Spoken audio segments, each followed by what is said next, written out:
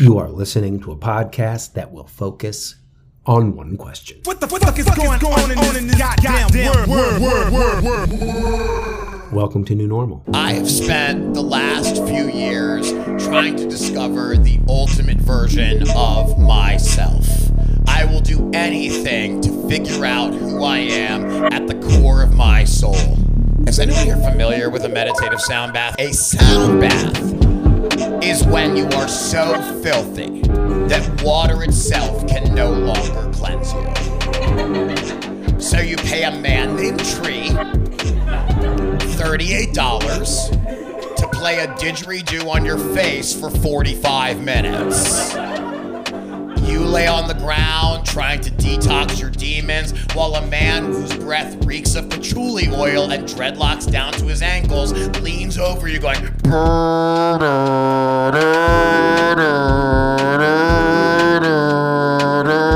until the dirt is so physically annoyed it runs away from your body and you're left in a very pure state. Greetings, fellow newies, normies, newie normies. To analyze this joke called life. Welcome back, or welcome to the inconsistently published podcast, New Normal. My name is Brian Newfang, and I will be your guide through the existential chaos. Welcome to the show. I'm a comical coach, trying to be a catalyst for change. I now run a program called the New Normal Personal Wellness Experience. If you're interested in experiencing a new normal, I'll be your guide. I'm also a podcaster, and I'm a production manager, a producer, a person working towards mastery in all areas of his life. I mean, honestly, I used to struggle with the idea of being a multi-passionate, a pursuer of knowledge in all areas of life. I'm a jack of all trades, a master of none, that bullshit. That was until recently I heard the remix, or it could be the original Shakespeare version that says, a jack of all trades is a master of none, but oftentimes better than a master of one. Bam. Let me move my soapbox a little closer to the mic. Because this show is for me, and people like me, the seekers but never finders, the curious, the open-minded, and those that have been blinded by the plight of living lives that they don't align with. I'm not a poet, but I can play one on the internet. Because life can be lyrical, if you let it. Existence is art. And poetry, at least it is that way for me. Living openly, constantly, rearranging the prism of perspective, attempting to see the multiplicity of realities clearly. You dig? Ugh, oh my God, who says that? I do. You dig? Well, dig this. I'm back. And forth. Definitely is back again, but I'm back to win. So just tell a friend that I'm still twisting and bending minds and rhymes until the very end. With the rhyme and the loop, stomping out whack troops in my big black boots, collecting respect and the loot. Welcome to How My Brain Works, where all the thoughts are highlighted with rap lyrics that seem to support the context of my beliefs, most of which were formulated in the 1990s, so forgive me.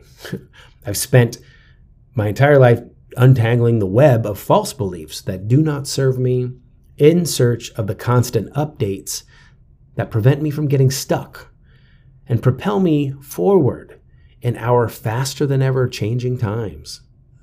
This show is about narratives, nature, nonsense. It's a practice of positive self-expression and exploration.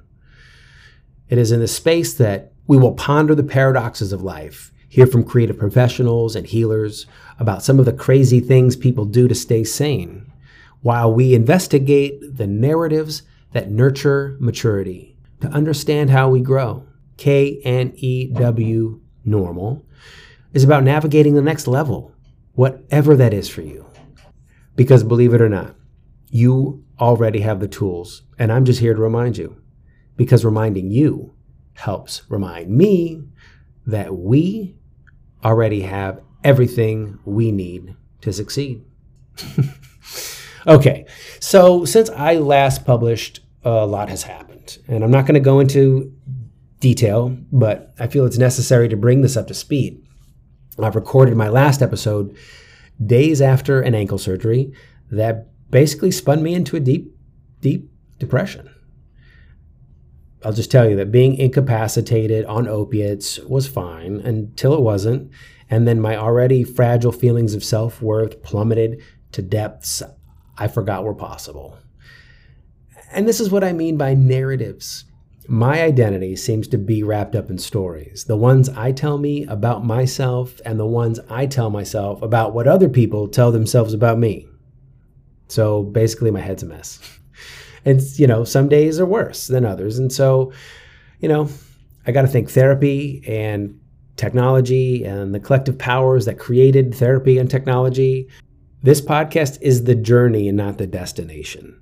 It will focus on many journeys and tools of transformation. Sorry, I find it hard not to rhyme when I write these intros down, so apologies if that turns you off. You can let me know in the comments or text me your feedback if you have my number. Truthfully, though, I just want to turn you on. Do I make you horny, baby? Not like that, but in the sense that ignites your curiosity to a passionate fever of exploration and self-awareness. And if that's your thing, you should check out my friends at Field Trip Health. I recently partnered with a company to help promote their app, Trip. I've been invited on as an ambassador, so I'm just helping spread the word about what I feel is a valuable tool for self-guided explorations of inner space. This is the app that I've been using personally for the last several months.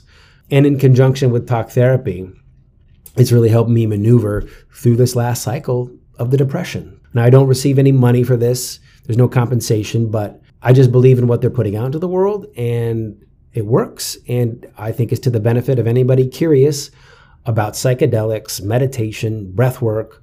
Perhaps we will talk about it more in a future episode. However, thank you, Trip, for helping me stay grounded and moving through my shifting inner landscape. And there's the plug. Good things are happening. I think I needed a psychic break to recalibrate. And I'll share more in a future episode, but I'm rolling into a new phase of growth. I am now more aware of how the stories I carry with me contribute to the feelings I experience in life. I'm gaining more clarity on my path, and I'm opening up the door to new experiences, shifting my normal in real time. And that's why I'm here. That's why I make this show, as a place to show up for growth, articulate, investigate, and share. And if the sound of my voice is reaching your ear, then I want to thank you for being here. Okay, well, I have so much more to say, but I'm afraid I'll have to save it for another day and force myself to get on with the show. So you may notice a dramatic difference in the audio quality of the interview today and today's show, but let me explain. The conversation I recorded was my first in-person recording for the podcast, and my guest and I spent an hour in my living room speaking into microphones that weren't properly connected.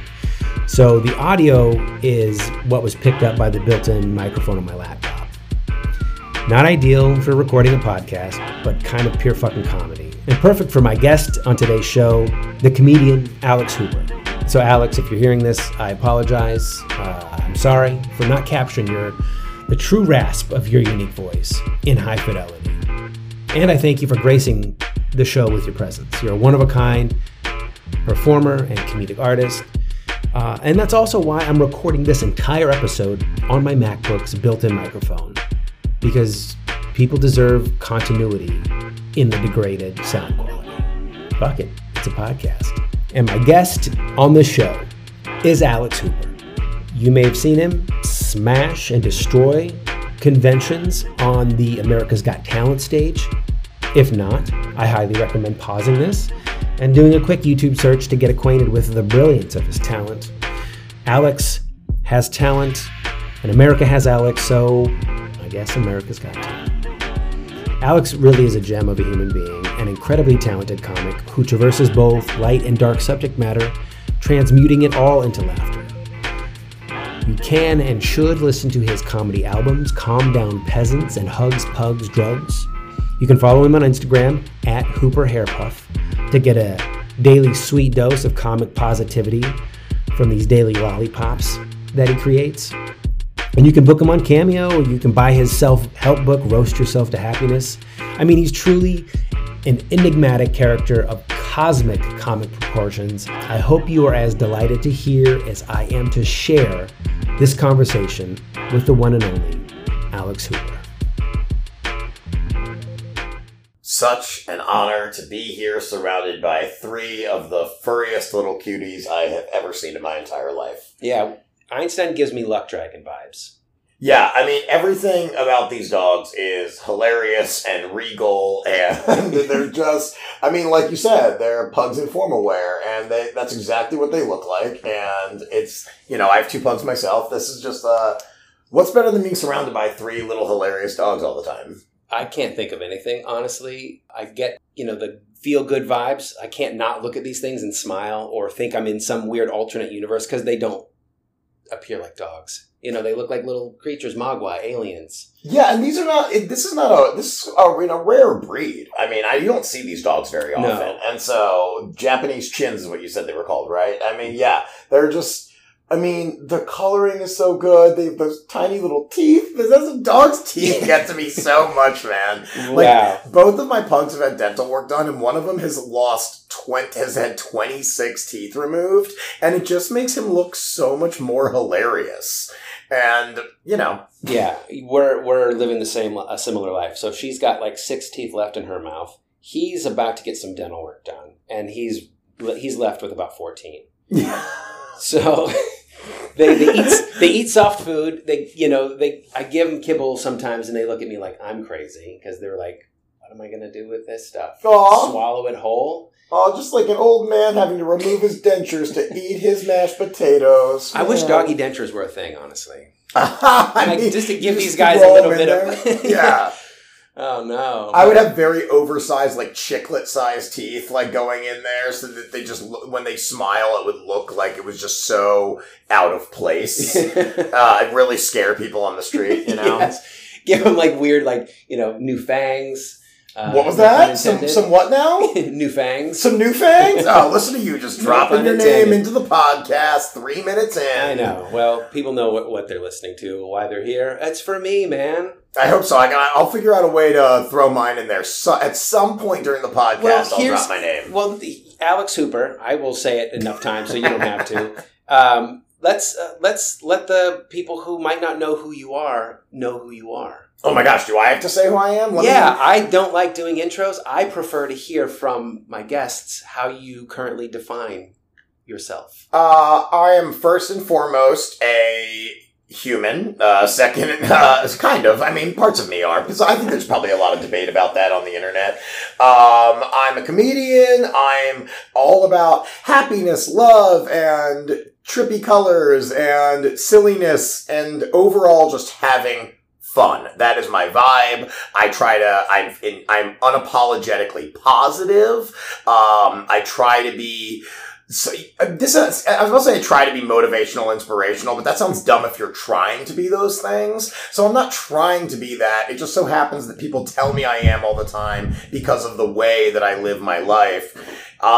Just because I don't let myself get in a lot of bad moods. I try to just, if you're around me, I want you to feel uplifted. I want you to smile and laugh. And I want you to walk away feeling a little more energized than whenever you came into contact with me initially. Yes. And when I think about that, it tends to enhance my own mood and make me conscious of the vibe that I'm putting out there. And so I just, I try to not complain.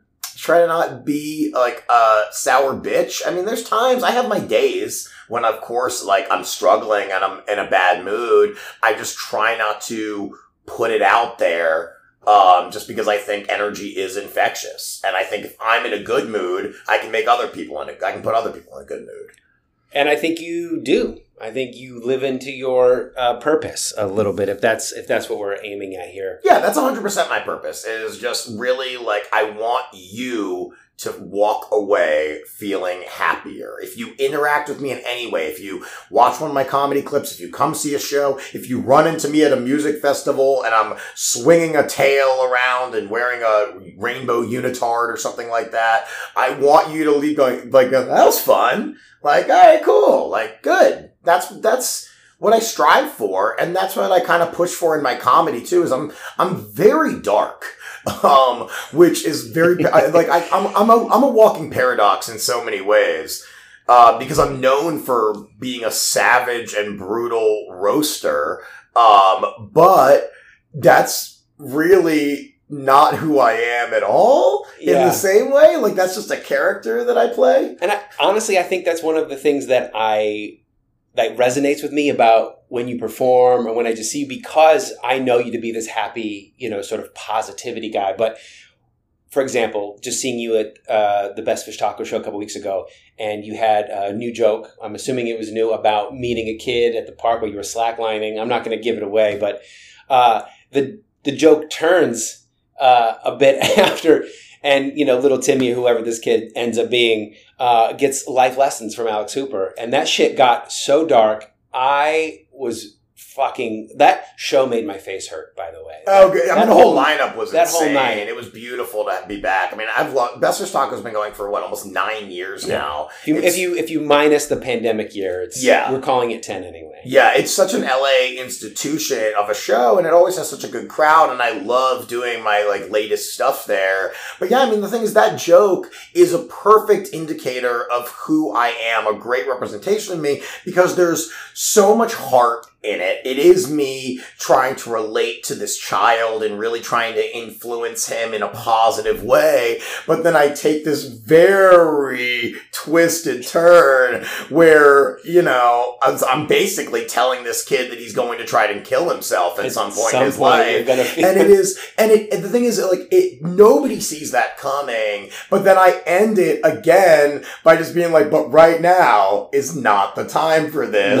You're a child. Have fun, love your life, all that stuff. And that's why I love doing that joke. Mm-hmm. How old is that joke? I wrote it, I started doing it over Zoom, when we were still in lockdown, because it happened a little over a year ago is when it went down. Mm-hmm. And I just kept building it, and I eventually got it to the place where it is now, where there's a lot of different moving pieces to it. There's a lot of tension involved. There's screaming, there's whispering. It's a very dynamic piece. And I do consider it there are jokes that I do, and then there are bits that I do, and then there are pieces. And I very much consider that a piece, almost like it's theater. Mm-hmm.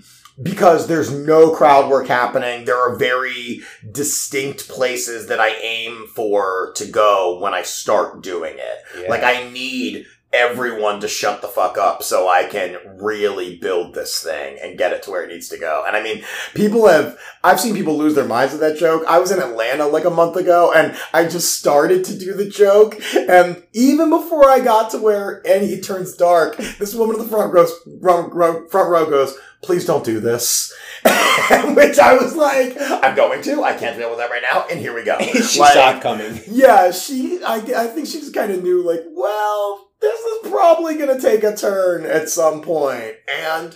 But again, it doesn't end. It ends in a very positive way. And that's, I think, why you get away with something like that. Why I get away with so much of what I do is because people understand that it's a joke. I'm a satirist. People get that. And that's why, if you take what I do seriously in the roast world, you're mental. People are this guy is a monster. He should not be able to be on stage. I'm wearing a fucking tail. I'm wearing a fur coat and throwing lollipops to the crowd while I'm roasting. If you think this is real in any way, you are a moron. And that's why I think it's so fun. And that's why, I get to dig that old depression and anger and, that, misanthropic, just curmudgeon-y ways that I grew up with, and I bring it back out of me. And honestly, I think that's why I don't have violent outbursts or I don't scream in public or something, is because I get it out in this very healthy way. Yeah, you definitely take people on a ride. Because your energy throughout your sets, it's like you said, there's whispers, there's moments where you draw people in, but then you're like, the burr! And then you get so loud. And I don't know, Alexi. It's not really Alexi. Yeah, no, that's really yeah. But Horrific. So, how did all of this begin? Because I met you, which you probably don't remember meeting me, but it was at an open mic at Flappers for the Setlist show, and I think you were hosting the open mic there. Okay. Yep. And I came and did a horrible set and left ashamed. My wife was with me at the time, and I was like, "That's terrible." But never bring your significant other to an open mic. Oh, especially it never goes well. Yeah, it was terrible. She had been to enough shows. She knew that it was fine.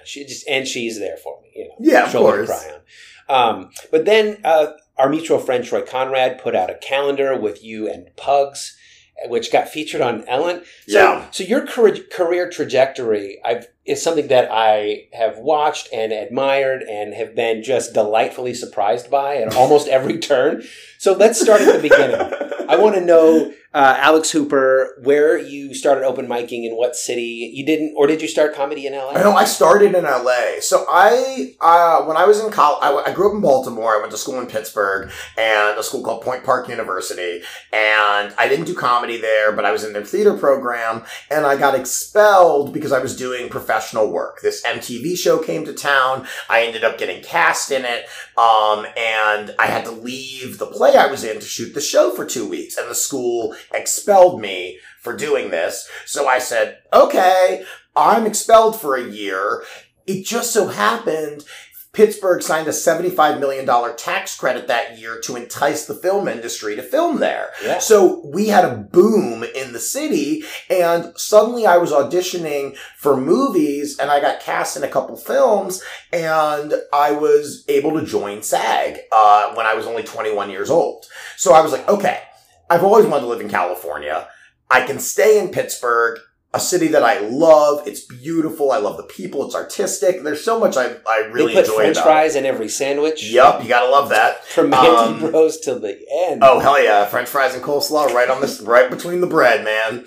I started, and so I just realized, like, let me go make a run at this in LA and see if I can be, move my acting chops over there. And after 6 months, I was just bored. And I was just like, I'm not auditioning enough. I'm not doing enough. Mm-hmm. What do I do? And a friend was like, you really should do stand-up. And I didn't know how, but he kind of showed me, like, well, I'm kind of doing it. Here's a bringer show that you can do, And so I did my first one.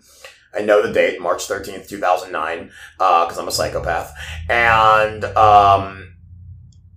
I did it once, and I was like, oh, there it is. That's all I've ever wanted. Whatever just happened up there is what I have been chasing my entire life. And it just started to, everything started to fall into place, where before I was very toxic and I didn't know, I had so much energy, but it would get released in these very negative ways because I didn't know what to do with it. And I was depressed, and I was just not a fun person to be around because I was complaining. I thought the universe was against me. And suddenly I had found comedy, and I was like, wow, I can channel everything into this. And then I just hit the ground running, and I have never looked back since. And I was like, this will be my life, whatever I have to do, because this is the one thing that truly, this is the one basically job, artistic endeavor I've ever had that really serves everything that I'm looking for.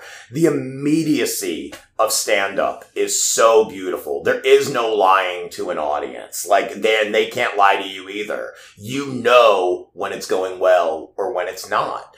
And the vulnerability of being up there, I just became addicted to it. Mm-hmm. And I just, then, over the years, I was doing well in LA, like from the first few years. But when I really started, like, figuring out who I was, and mainly that happened through, like, getting dogs, being in a relationship, going to all these music festivals, and feeling inspired by seeing the creativity from so many other people. And then I was like, whoa, these people, like, at festivals are doing whatever they want, wearing whatever they want, they're in character, there's no judgment going on.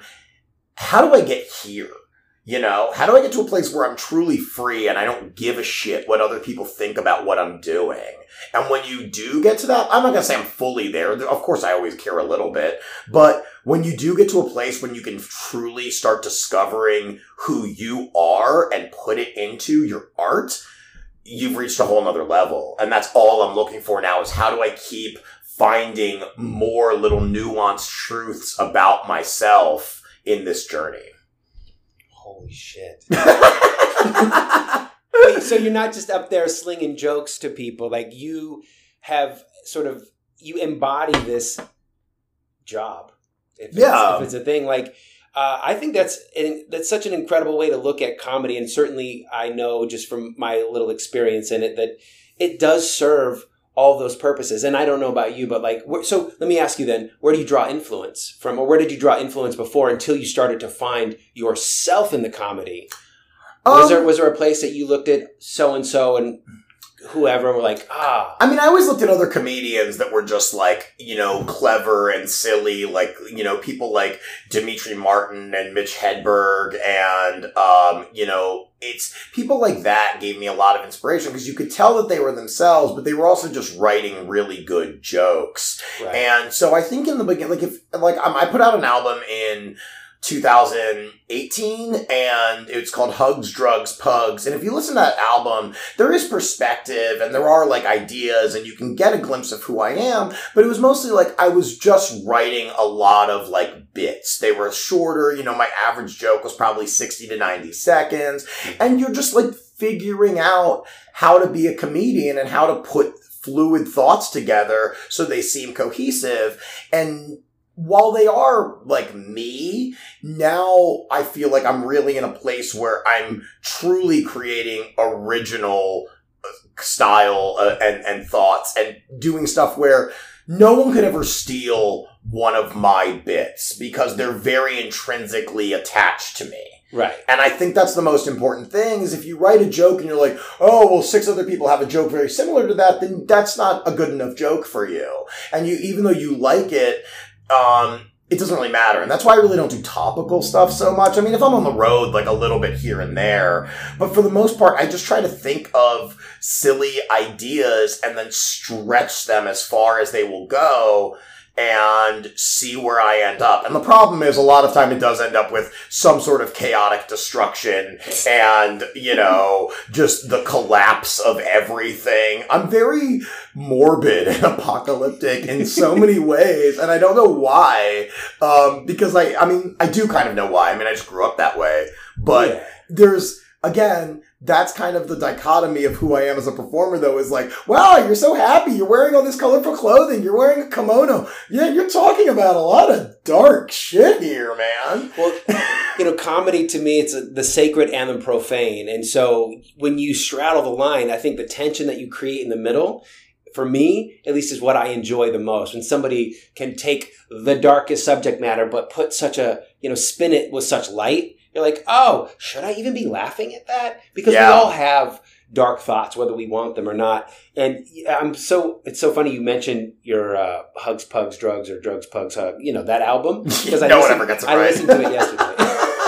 I listened to it yesterday. So if you're listening to this, hit pause, open up Spotify or iTunes and listen to Alex Hooper's Hugs, Pugs, and Drugs? Hugs, Drugs, Pugs. Hugs, Drugs, Pugs. And I'll tell you why it's named that. Those are the 3 things that opened my mind and expanded my heart over the period of a few years. And a lot, when I told people I was going to name it that, they're like, you can't name an album that. And I was like, why not?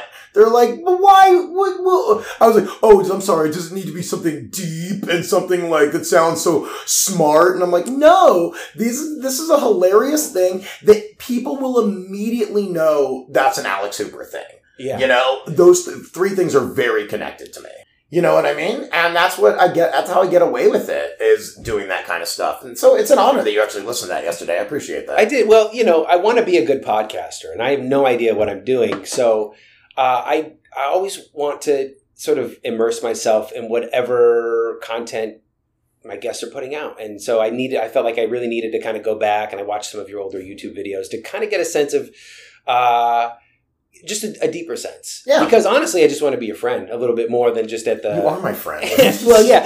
Well, you know, LA friends, we've hung out at the shows and seen each other, but this is an opportunity for me to kind of, you know, just get a more connective sense about Alex Hooper's creative life, his personal life. Obviously, we have both have an affinity for small, furry, cute, smushed-faced dogs. Damn straight. Psychedelic comedy. I mean, it's not even really a thing, but, you know, I think our sensibilities may cross over at a very similar intersection. And I just love that. And that's kind of what this is all about. I just want to talk about shit I love with people that I admire. You have always been that person, just always shows up at the shows, always putting in the work, always at the open mic. You know what I mean? Like, you're one person, you've overcome so many things and you've been so dedicated to your craft. And I know that you exude a confidence because at some point you have no choice but to be confident in who you are, what you do. And you talked about kind of finding that at festivals or however you got to know yourself better to bring that through into your material. But is there anything about the whole process that scares you? Like, how does fear or rejection or whatever it is, like, where do you meet resistance in your creative journey? I mean, every day I have that feeling of just like, am I good enough? Is this good enough? And you have to quickly dispel those thoughts because it's very normal and everyone's going to have those. But then you have to say like, no, I'm supposed to be here. This is what I love doing. I live and breathe being a comedian. Like, that really is when I started calling myself that. I used to say, one of my first couple of years, I was like, I'm an actor who does comedy. And there was a very distinct line where I went, I haven't acted anything in a year. I'm doing comedy every fucking night of my life. I'm not an actor anymore. I'm a comedian. And I have had billions of rejections over the course of my career. And that's one thing I tell everybody that's going to start any endeavor whatsoever that's artistic or personal is you need to embrace rejection. And it's typically not personal. And you're going to have so many losses compared to your wins, especially in the first few years. I mean, I told somebody, I've auditioned for, I don't know how many hundreds of commercials in my life. I've booked 3. I mean, this is the same with like a lot of TV shows, a lot of everything you do is gearing up for rejection because we're all, especially now, we're all just trying to fight our way to be seen and to be heard, you know, in the vast void of the entire universe. That's the word that came to my mind, in the void. It really does feel like that sometimes where you're just like screaming into like, will somebody please listen to what I'm doing? I'm working hard. Yeah, and I think when your work is personal, it adds a little edge to that rejection where it's hard to inoculate yourself against the, in a sense, because you're like, it's such a personal thing. This came from me. This is about my life. And then, you learn eventually through coming up against that. I know certainly what that feels like. So if you show up every day with a little bit of that resistance, what moves you through it? Where do you find what's the connective tissue to kind of like, without you even finish the question, it's what's on the other side. Mm-hmm. It's like, so you mentioned fear a second ago, and people tell me all the time, they tell me I'm fearless. I am 100% not fearless. I am scared of every single time I walk on stage. I don't care whether I'm doing a theater for 2,000 people or if I'm doing an open mic in a closet in front of 4 people. Before I walk on stage, I am absolutely nervous and terrified. My stomach is going in knots. I'm like sweating, all of that, but my whole thing is just like, no one is actually fearless unless you're a sociopath. Everyone has fear. It's how you harness the fear. And one thing I've learned how to do just through my own meditations and breathing and being confident with what I'm doing is channel the fear into something positive. So I really do believe when you feel that tension going through, when your blood turns cold and your hair stands up, that's a good thing because that means you are on edge, you're alert, and you're prepared for what's about to happen. So it's all about like overcoming that initial like, holy fuck, I can't believe I'm doing this. This is not a good thing. I shouldn't even be here right now, to just breathing deep and realizing that I am supposed to be here and doing all this. And it really just comes into play. And I've just had moments in my life where these moments where, oh my God, this could have destroyed me if I let it. but I'm not going to let it. Instead, resilience, you just taught, it builds you up and makes you stronger. And I mean, perfect example, what happened to me on America's Got Talent in my first time around in 2018, that was the best and worst moment of my entire life. In the moment, the absolute worst. A nightmare. Being booed by 3,000 people on national television in the biggest opportunity I've ever had. And while, I mean, it was soul crushing, to say the least. And I think there's a lot of people who would have gone through that experience and probably not recovered. At least being in a comedic sense, maybe even in artistic, in a human sense, just because of public speaking is the number one fear in the world. And to go on stage on a TV show that is more popular than basically anything and be essentially ridiculed for what I was doing was terrible. I mean, I don't wish that on anybody. But in the same respect, when I walked out of there, I was defeated and I was a little broken, but I also was like, well, that's never going to happen again, right? I mean, it can't get any worse than that. I can't imagine what I would possibly do in my life to go through another situation where people were so hated me with it was just so much vitriol just shooting at me. And I felt sick for days because of the negative energy that was just thrust upon me, But you walk away from that, and then it aired, and the internet basically lifted me up and was like, this guy's a legend, this guy's a hero, this is the greatest act in the history of the show. It's all the people I did it for. Because when I went on that show, I was like, this is not my audience. They are not going to like this. But if 1% of the 10 million people enjoy it, that's 100,000 people. That's pretty fucking good. And then when it hit the internet, it was way more than that. Because the internet, of course, is all the people that don't watch that show, but then they get this clip and they're like, who the fuck is this, dude? He went on that show and just burned that shit to the ground. And they edited it in a way that makes it look like I know exactly what I'm doing. I didn't. And I'm kind of forever in a little bit of indebted to AGT for releasing the clip in a way that really made me stand out. Professional roaster is what they called me. I mean, they gave me a title all of a sudden, and that's never what I aimed for. It just, that was me having a silly idea, believing in it, and realizing that the best thing once I have an idea, if it's really stuck in my head, I have to just do it. I have to. I can't, and until I do it, there's a gnawing feeling inside of me.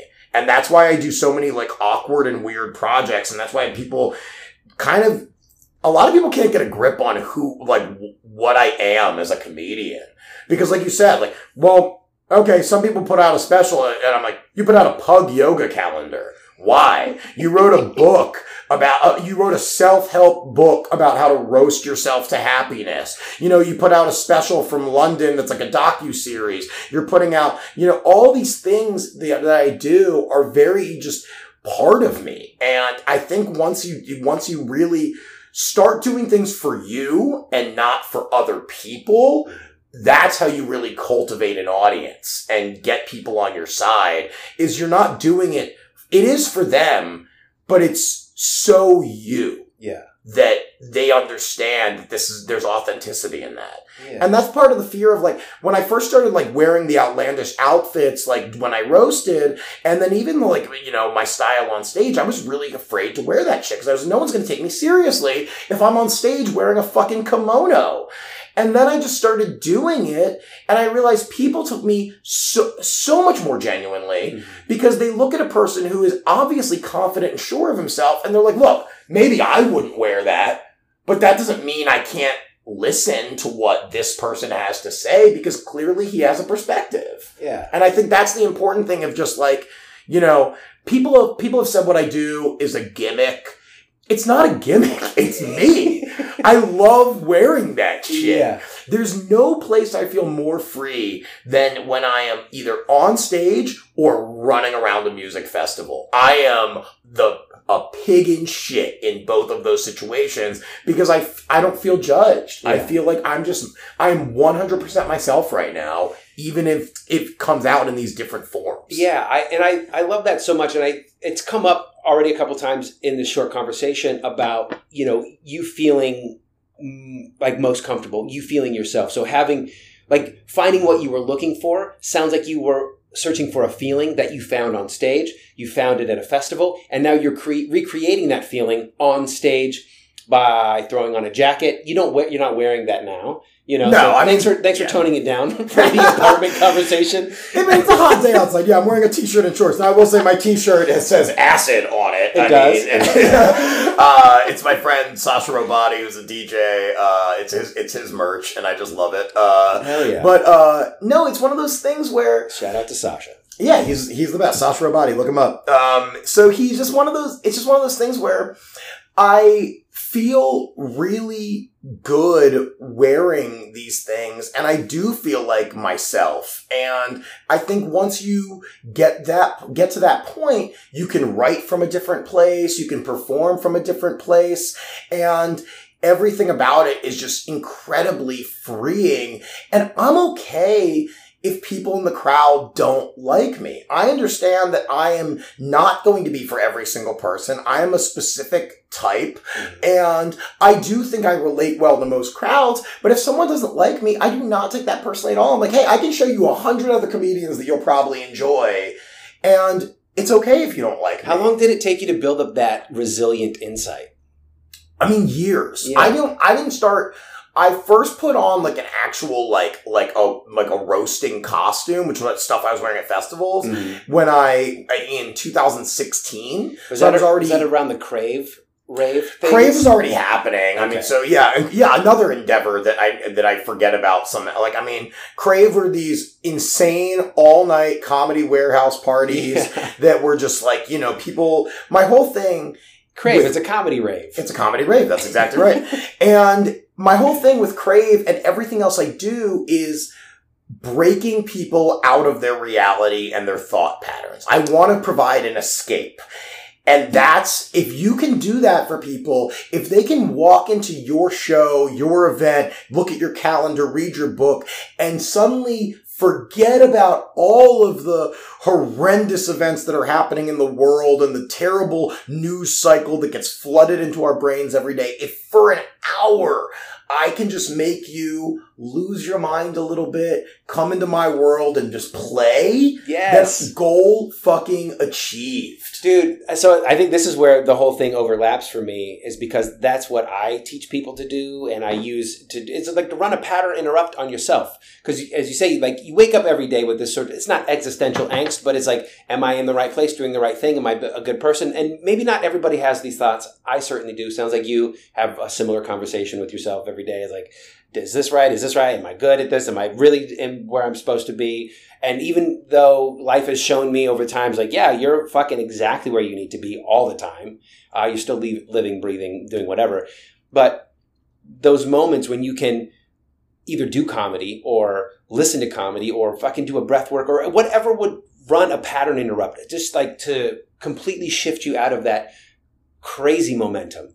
The things that the thoughts are gathering inside your head, ready to kick you're like ready to kick your own ass, but you're like, no, I need a Hooper moment, or I need some kind of like just something to jostle me out of that pattern. Yeah, no, very much so. And I mean, that's why I think people often refer to my show, when they see my show, they're like, that was a roller coaster, dude. And I'm like, good, because roller coasters are fun and scary. Like, that's what I want, but it's also safe. You're in an okay space. Yeah. Like, that's exactly what I want. I want your emotions. I want you to meet. I want to tug at your heartstrings. I want to make you laugh uncontrollably. I want to make you cry sometimes. Like, I want Have you ever made anybody cry? I've made some people cry. for sure. Yeah, I mean, I've definitely, because I've had some moments on stage that were just extremely personal, especially in my podcast. People cry all the time during my podcast. Yeah, your podcast is a different animal, and I love that it kind of shows that different side of you and a lot more personal. And you're also talking to other people, comedians and other professional creatives about, like, what is their biggest where do they get hung up? What's your Achilles heel? What's your Achilles heel? Yeah, that's the name of the podcast. So check that out, everybody. But that's that's a part of me that is, you really want to know who I am? Listen to my podcast. Yes. My clips will show you some things. If you see my live show, you'll learn some things. But the podcast is a long-form conversation that I cannot hide who I am. We talk about very dark shit, but we laugh about it. And we have incredibly honest moments on there. And every guest I've ever had has been lent so much vulnerability and so much truth, and has really normalized these issues that nobody likes to talk about. The tagline of Achilles Heel is the first thing we discuss is the last thing you want to talk about. Yes. So I'm instantly going, hey, just so you know, we're going there today.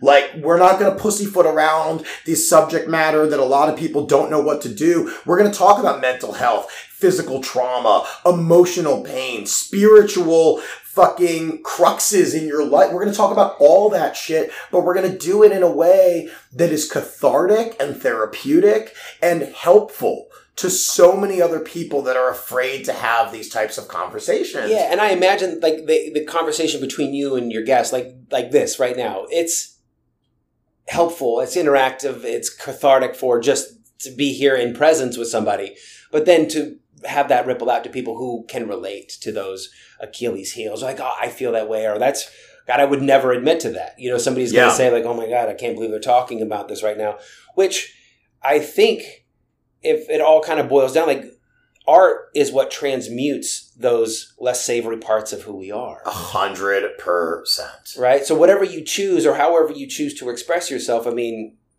go after it, you know, fearlessly or with fear, and then just know that you can, you know, you're going to be okay, because, God damn it, there's enough technology in our lives today that you can kind of not put it out or throw a filter on it and call it whatever, you know? And I think it's so important to understand that about ourselves. Like, art transmutes things, but it doesn't always, like, it's not always perfect, and it's hardly ever like pretty right out of the gate. You have to work at it and reiterate over time. So, in your journey, what are some things that anchor you to sort of a sense of being grounded? Do you always live in this sort of like go, like hyper energy space? Or do you have things that kind of get you back to earth where you have to sit down and work on a bit, like write it out, or like get organized? Or how does that shit happen? I have to ground myself, because I'm a person who, if you didn't stop me, I am going 100 miles per hour, just flying through space wormholes, like constantly just seeking, like enlightenment or whatever you want to say about it, like more joy, more peace, more silliness, all these things. But what really, really grounds me is my fiance, for one. We've been together since we were in college. You know, we've been together in some form or another for basically 17 years. Which is amazing. And yeah, it's incredible to have that kind of longevity in a relationship.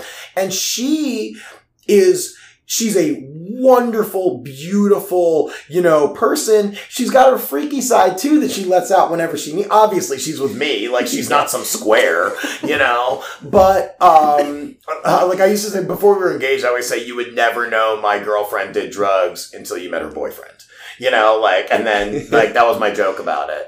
And she grounds me, the pugs ground me, my friends ground me, because, like, while I am friends with a lot of fucking comedians, mm-hmm. my tight-knit circle includes very, very few. There are all these other, just, like, types of people that live to have fun and are very loving, but I'm the comedian in the group. Everyone's fucking hilarious, but I'm the only one that does this as a job, so I don't just get sucked into these conversations and these holes where you're only around other comedians and only talking about comedy. And I think being well-rounded is so important. So I try to go to a lot of concerts and a lot of festivals and I travel a lot and I try to relate to people and just get on their level and see like, well, what are you doing to find happiness? What are your practices? What gets you there? Yeah. And I have to stop and slow myself down sometimes, especially when I really get into like a workplace where I feel like I am just beating myself up over and over again by not creating or not producing. And my fiance, she said something to me like 2 weeks ago where I was really frustrated because I couldn't think of another project, like I always want to be working on some major project to set for a release. And I didn't have anything. And she could tell that I was struggling. I was just like literally going out every day and slacklining and playing tennis. And like, she's like, you're avoiding work by exercising. And I was like, well, that's not the worst thing.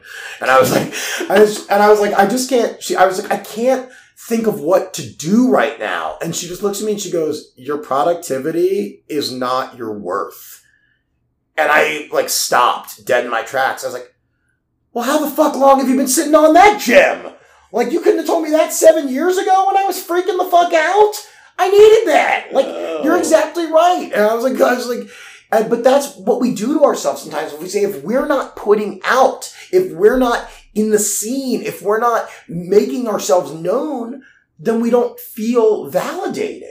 True. But just by existing and by being here on earth, you are validated. You are here. Mm-hmm. You don't always have to be doing shit.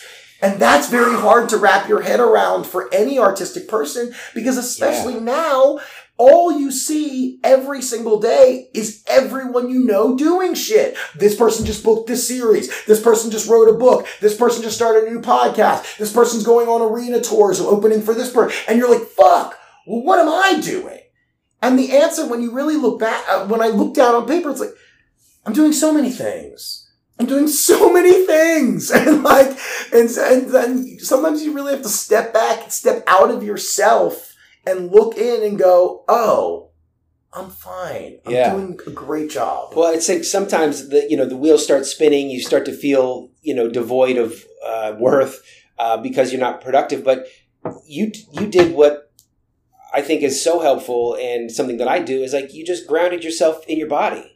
Yeah. And I know you post videos all the time and you talk about it. You're a proficient slackliner. Yeah. And, I think that those kinds of habits and practices are another kind of pattern interrupt where you can start to cycle through all of this stuff. You're like, oh, I'm just going to go and get physical. I'm just going to get in my body, get out of my head. And then the answers can come. Sometimes they come through other people, but if you don't have that feedback of a fiance or somebody like that, like you can just take yourself out of whatever's happening in that moment and, go fucking do whatever it is that you love to do. Like where you find joy is so important to reconnect with that. And if you can adopt a physical practice, I think that helps. Yeah. I mean, slacklining, I found it accidentally. I was at a festival. I saw people doing it. I thought it was How long ago? For almost 5 years, almost 5 years ago is when I tried it for the first time at a festival called Dirty Bird that I've performed at many times. I'll be back there in October.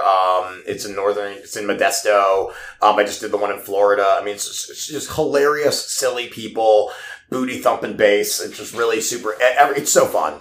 But I saw people slacklining. It's one of those things where people see it all the time and they go, I think I could do that. And that was me. I was like, I have great balance. I can walk across that. I could not figure this thing out for the life of me. And it was infuriating.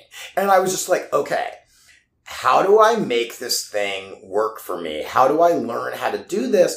And the extreme focus and relaxation that I had to learn and the persistence was so beneficial for me in so many ways. It helped my comedy. It helped me be more grounded, like you said, in life. I became addicted to the progression of it. And very much just like comedy is I'm so addicted to where I'll end up and how much better I can get and what is my next insane bit that's going to be thought-provoking and funny and progressive and all these things. And that's where I can't stop myself, is I just want to keep getting better and keep getting crazier. And, that's what I'm trying to highline now, which is when you're slacklining at a very high height. And it is the scariest fucking thing I've ever done in my life. And I'm just trying to learn how to get over the fear and breathe through it, because I know if I am able to highline, and I mean, I've tried it a few times, but I've never actually walked across the line, fully. I know if I do that, something inside of me will snap and open up a whole nother portal to creativity, energy, youthfulness. And now it's just in my head. I have to do it. Mm-hmm. And people see me doing that. They see me in the videos of me like whipping in a canyon, falling 100 feet up and attached to this harness. And and they're like, why would you do that? And it's because I'm addicted to the progression. Yeah, because I want to prove to myself that I can. You know, and that's really all it is. It's not for anybody else. It's just for my own sense of well-being to say, I did this terrifying thing, but I did it. I have to take a second to sort of like bring all of that in. You said something about being addicted to the progression, which I think is, to me, it reads as just a profound statement for anybody who is looking at getting better at anything, or starting a habit of changing something about themselves or creating something new. It starts with, seeing the progress in it. Like, stupid thing, I started brushing my teeth with my non-dominant hand. Oh, God, isn't that so fucking hard? Like 6 months ago. Or maybe even more now. I do it automatically without thinking about it now. But as an exercise, it just showed me, like, these little micro progressions of, we are designed somehow, or just by default, like, that is what we do. We create momentum in certain, like sort of behaviors or trains of thought or whatever it is that has energy behind it. And we just sort of like, that energy compounds the more we persistently engage with it, which, when I hear you talk about, how slacklining feeds your comedy, that's not an association a lot of people are going to make. But if you're a creative person, like, it's those types of things. You pick your own metaphor, but like, I think that's, it's transformational in a sense. You're like, oh, balance, relaxation, at the height of tension. Presence. That translates to the stage in ways that,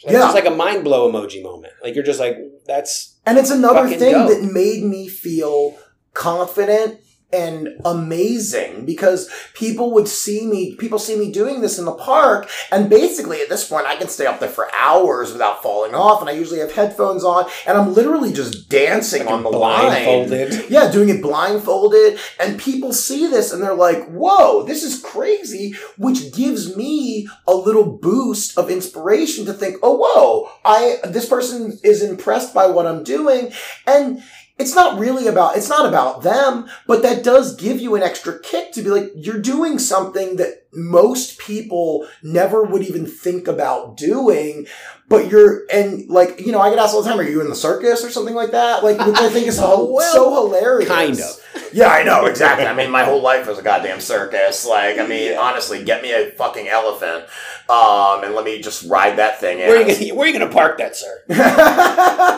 It's true. I mean, it wouldn't really probably do well in my garage, but I could slackline on the trunk if it was sticking straight out. But yeah, I mean, that's part of it is like, I want to wait, I'm sorry. I just got this like 2 elephant garage idea. Then you've got a slack line between the two of them. And there's Alex Hooper juggling on a slack line, riding, between 2 elephants. Anyway. Yeah. I digress. No. I love tangential stuff like that. But yeah, it's really all about like, how can I continually surprise myself? Mm. And if I'm surprising myself, I know I'm having a good time. And I think so many people forget how to break themselves out of their own stagnancy, and they go through these very daily routines that they fall into a pattern and they don't know how to get out of it. And my thing is, I'm always trying new things. I'm very curious. I'm very experimental, and I'm okay failing.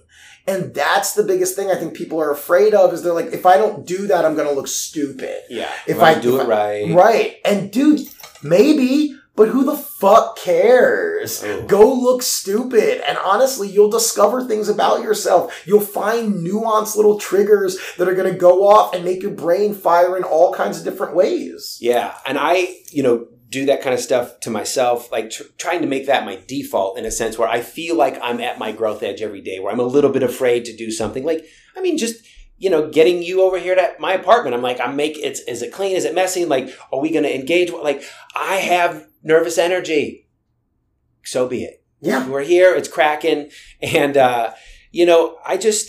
I think it's such an important thing. And the sole reason that this podcast even exists is because there is a kind of a way to put things into perspective for yourself, where you can just strip away all of the bullshit meanings that we've been fed about what this is or what that means or how your parents told you to do it and how they're like, now we're at an age and a point in time or whatever it is that we have this fucking phenomenal awareness about what we're capable of, and then testing yourself about, a little every day, some little minute thing, you use it as a metaphor for other areas of your life.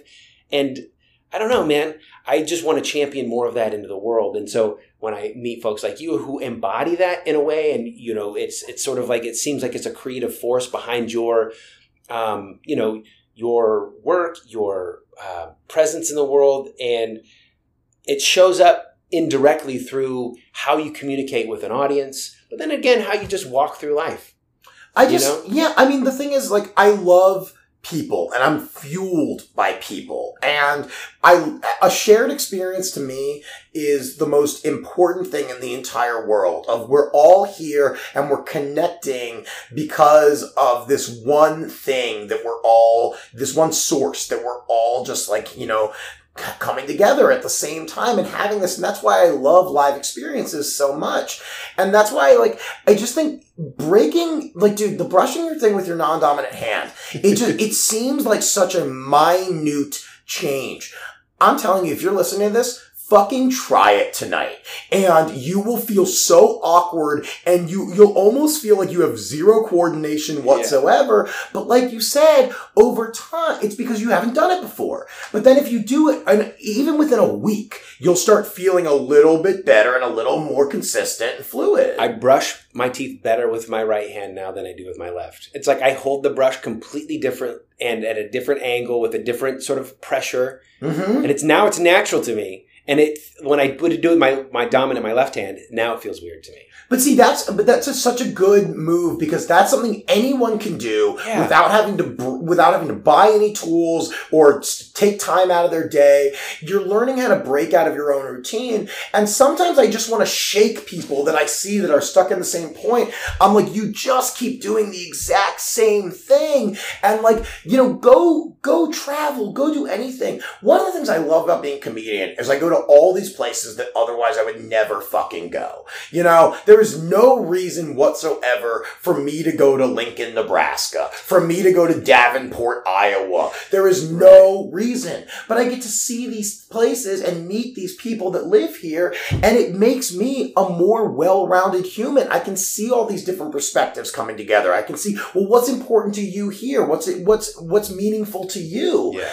And I just think I've become a much better person because of comedy, because it's taught me all of these things about life of truly, what is the meaning of life? And to me, that is the age-old question that everyone's trying to answer. To me, it is just giving love and having fun. And if you're doing those things, you're going to enjoy yourself, even when you go through grief and you're mourning a loss of a loved one, you can look at the time that you spent and be happy that you had that time, and it will help you process all of the pain that you're about to go through, because you extracted everything you could out of that relationship while you had it. Mm-hmm. And I just think things like that are so important, of just try new things all the fucking time. Yeah, I say this often enough to myself and other people around me, but ritualize your discomfort.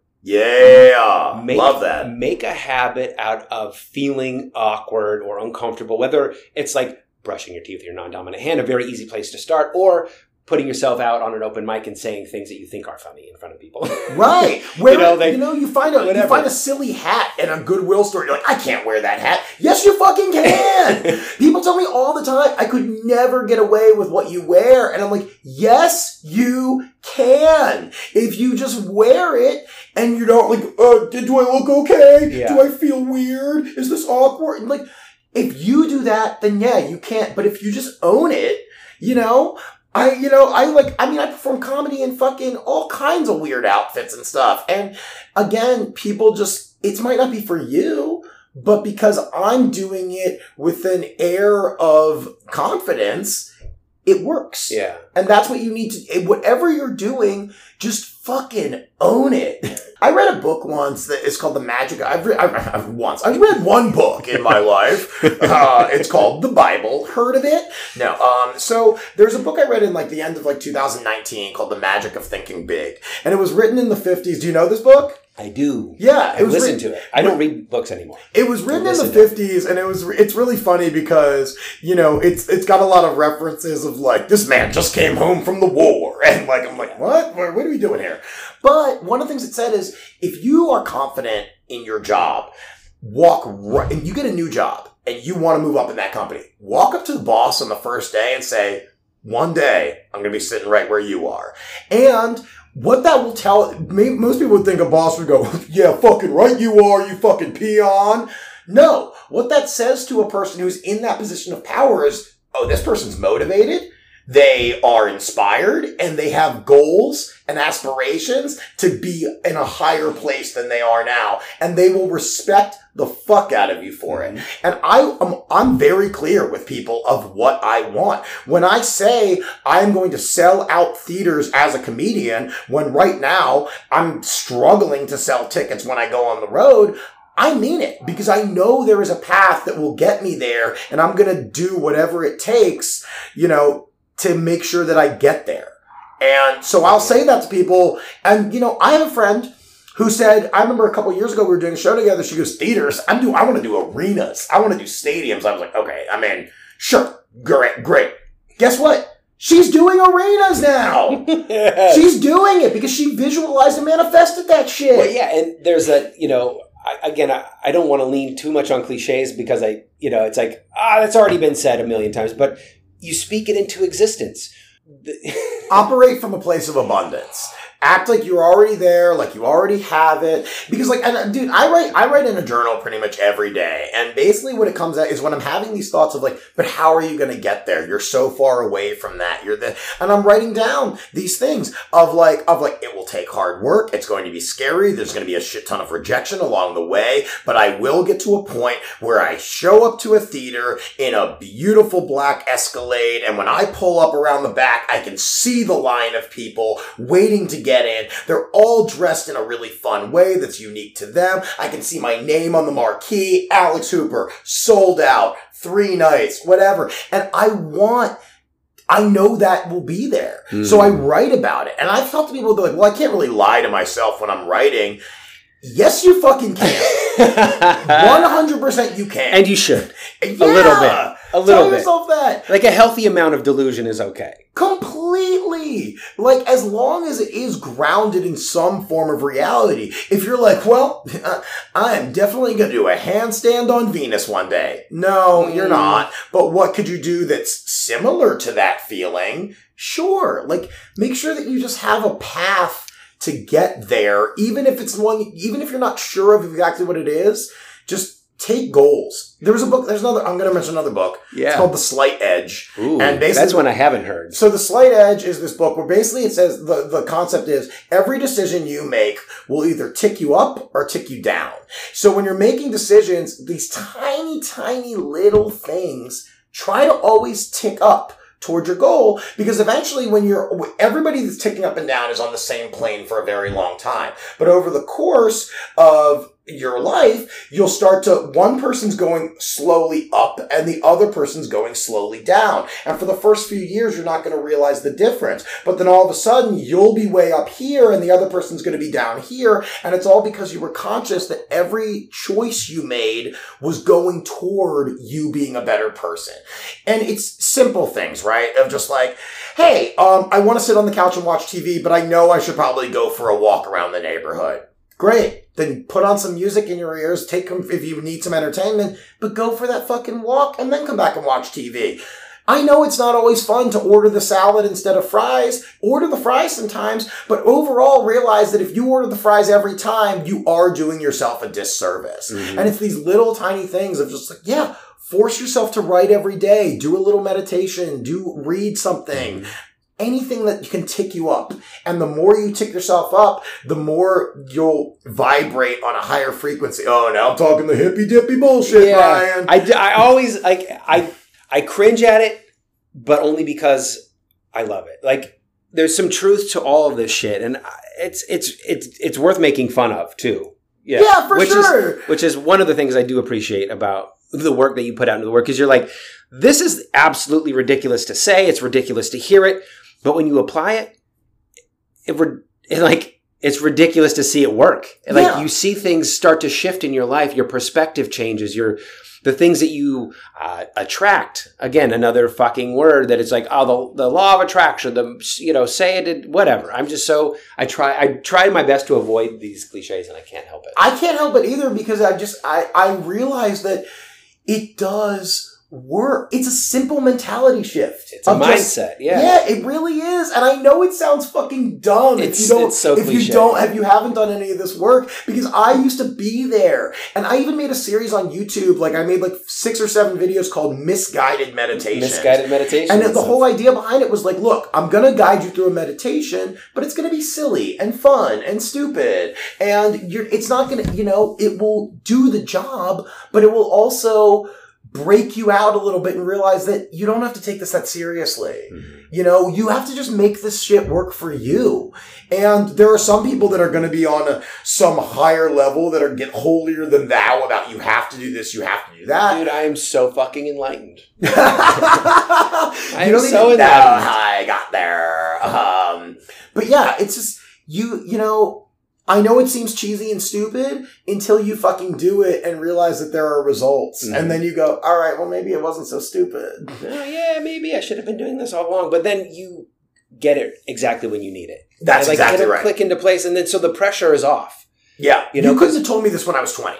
You could never have told me this. Well, that's why when I wrote my book, Roast Yourself to Happiness, now available on Amazon, basically, the whole idea was I wrote a self-help book for myself when I wasn't ready to receive self-help. Mm-hmm. I wrote a book that would be hilarious, yet also inspirational. So the first line of the book is, hello, underachieving shitbag. Like, if that doesn't tell you exactly what you're getting into, but also like someone who's mad about their life or their place in the world or doesn't want to do the work on themselves, I tried to make a simpler approach to self-care. Here's a concept, here's a little activity. It's going to be a little work, but it's also going to be fun and funny. Yeah, and the sweet irony of the hippie comedian, festival-going, drug-doing self-helper is something that I just can't get enough of. Well, good. I mean, hopefully and it seems, other people out there, well, I was going to say, it seems like the world is responding in kind. What's next for you? I started something yesterday on Instagram. I get really frustrated by social media. It's a necessary evil. I have to do it for my job, but I don't like it. So I was meditating on, how can I put something out there that I'm proud of that makes me feel like I'm feeding social media in a genuinely positive way? So I started making these videos called Your Daily Lollipop, which is essentially 20 to 30 second little tiny nugget of hilarious positivity. And I put my first one out yesterday, and I didn't know what kind of response it would get, but I thought this is a way to give and not to take. Because every time I'm on social media, I'm going, come to my show, watch my thing, listen to my podcast, me. And that's what social media tends to be. So now I'm like, okay, how can I give myself to other people and not feel like I'm selling something?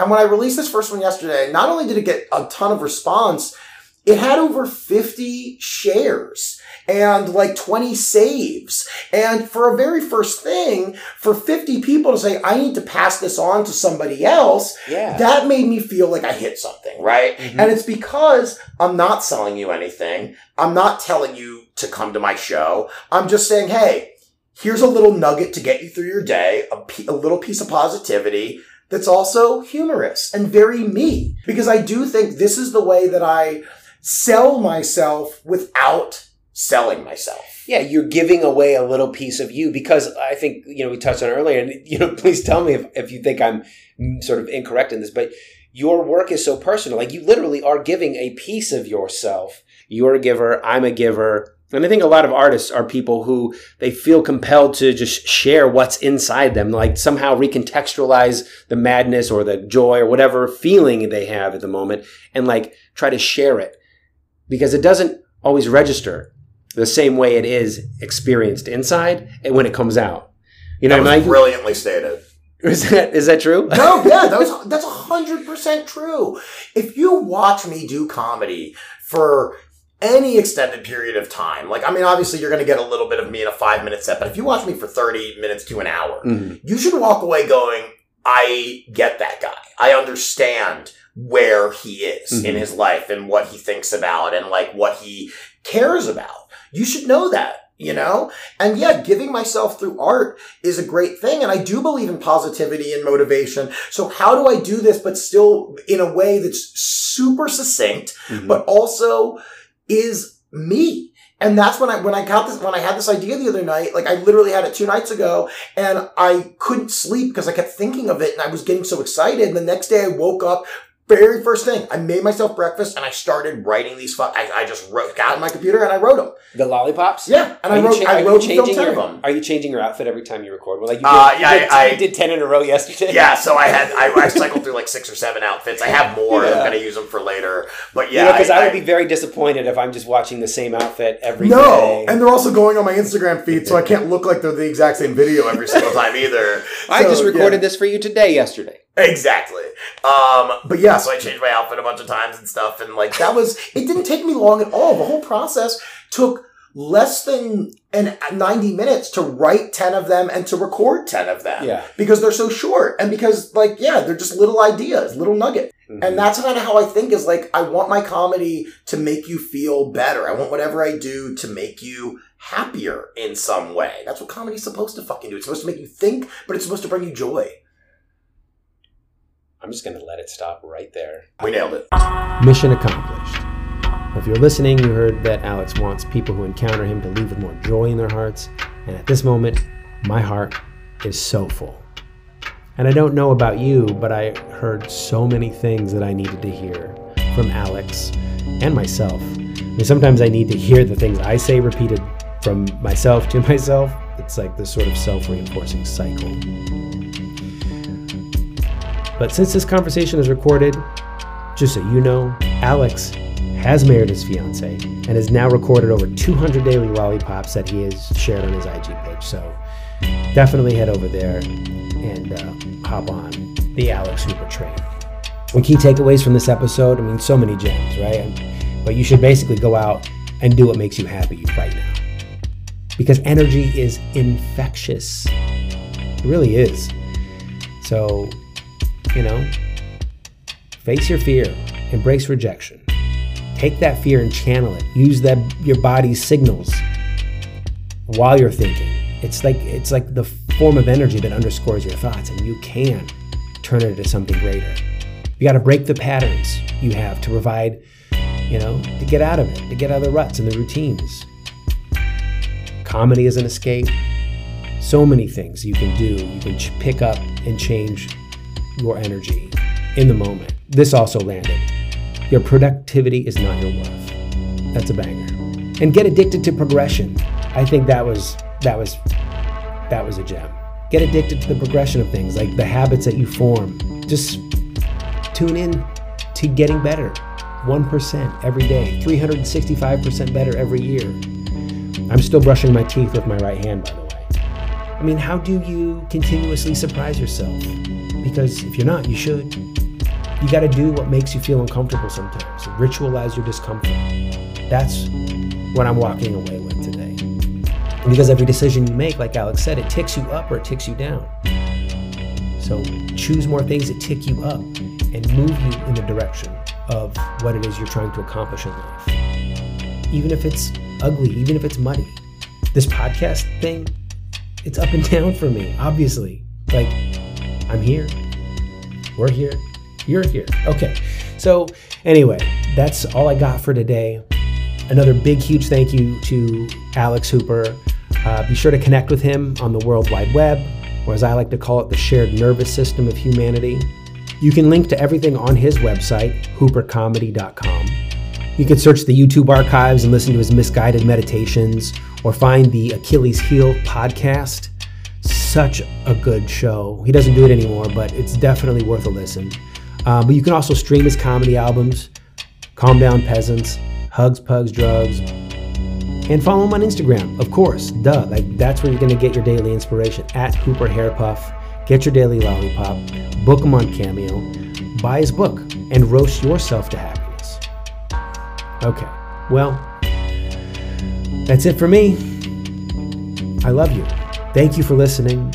Don't forget, you can always support this show by going to newnormalpodcast.com and clicking the Buy Me a Coffee link. It's up in the right-hand corner. You can buy New Normal merchandise. And follow the fledgling journey on Instagram if you want, at New Normal Podcast. And if you haven't already, subscribe to the show so you can get an alert when new episodes come out. Because it's going to be different until I figure out life. But yeah, the ultimate gift, if you're really feeling generous, leave a comment or a review. Let me know what you think of the show, honestly. I mean, making it for you is what makes it for me. So I'd love to hear from you. More episodes are coming, so please come back for a listen. Sound quality should be better on the next one. But I'm glad I just got it out. You know, sometimes done is better than perfect. So, yeah, I'm in a much better place, and connecting to the world in this way is really a part of the process. I'm so grateful. Thank you, and don't forget to be kind to yourself. Until then.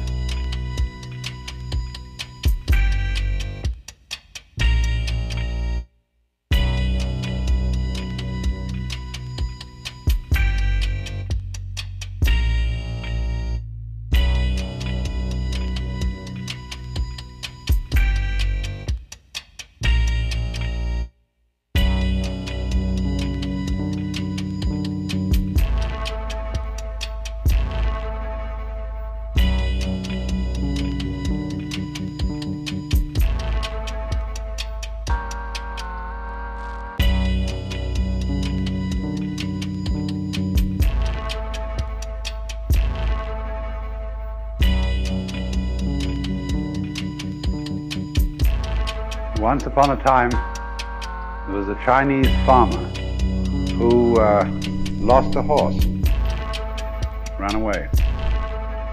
And all the neighbors came around that evening and said, "That's too bad."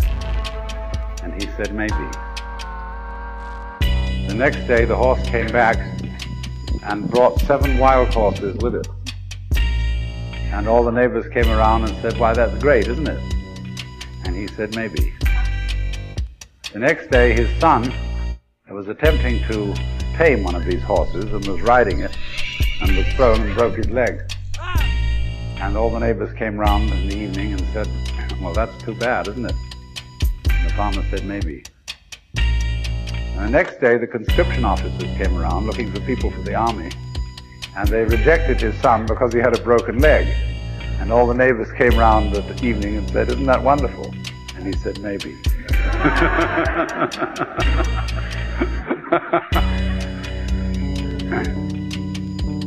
The whole process of nature is an integrated process of immense complexity. And it is really impossible to tell whether anything that happens in it is good or bad. Because you never know what will be the consequences of a misfortune. Or you never know what will be the consequences of good fortune.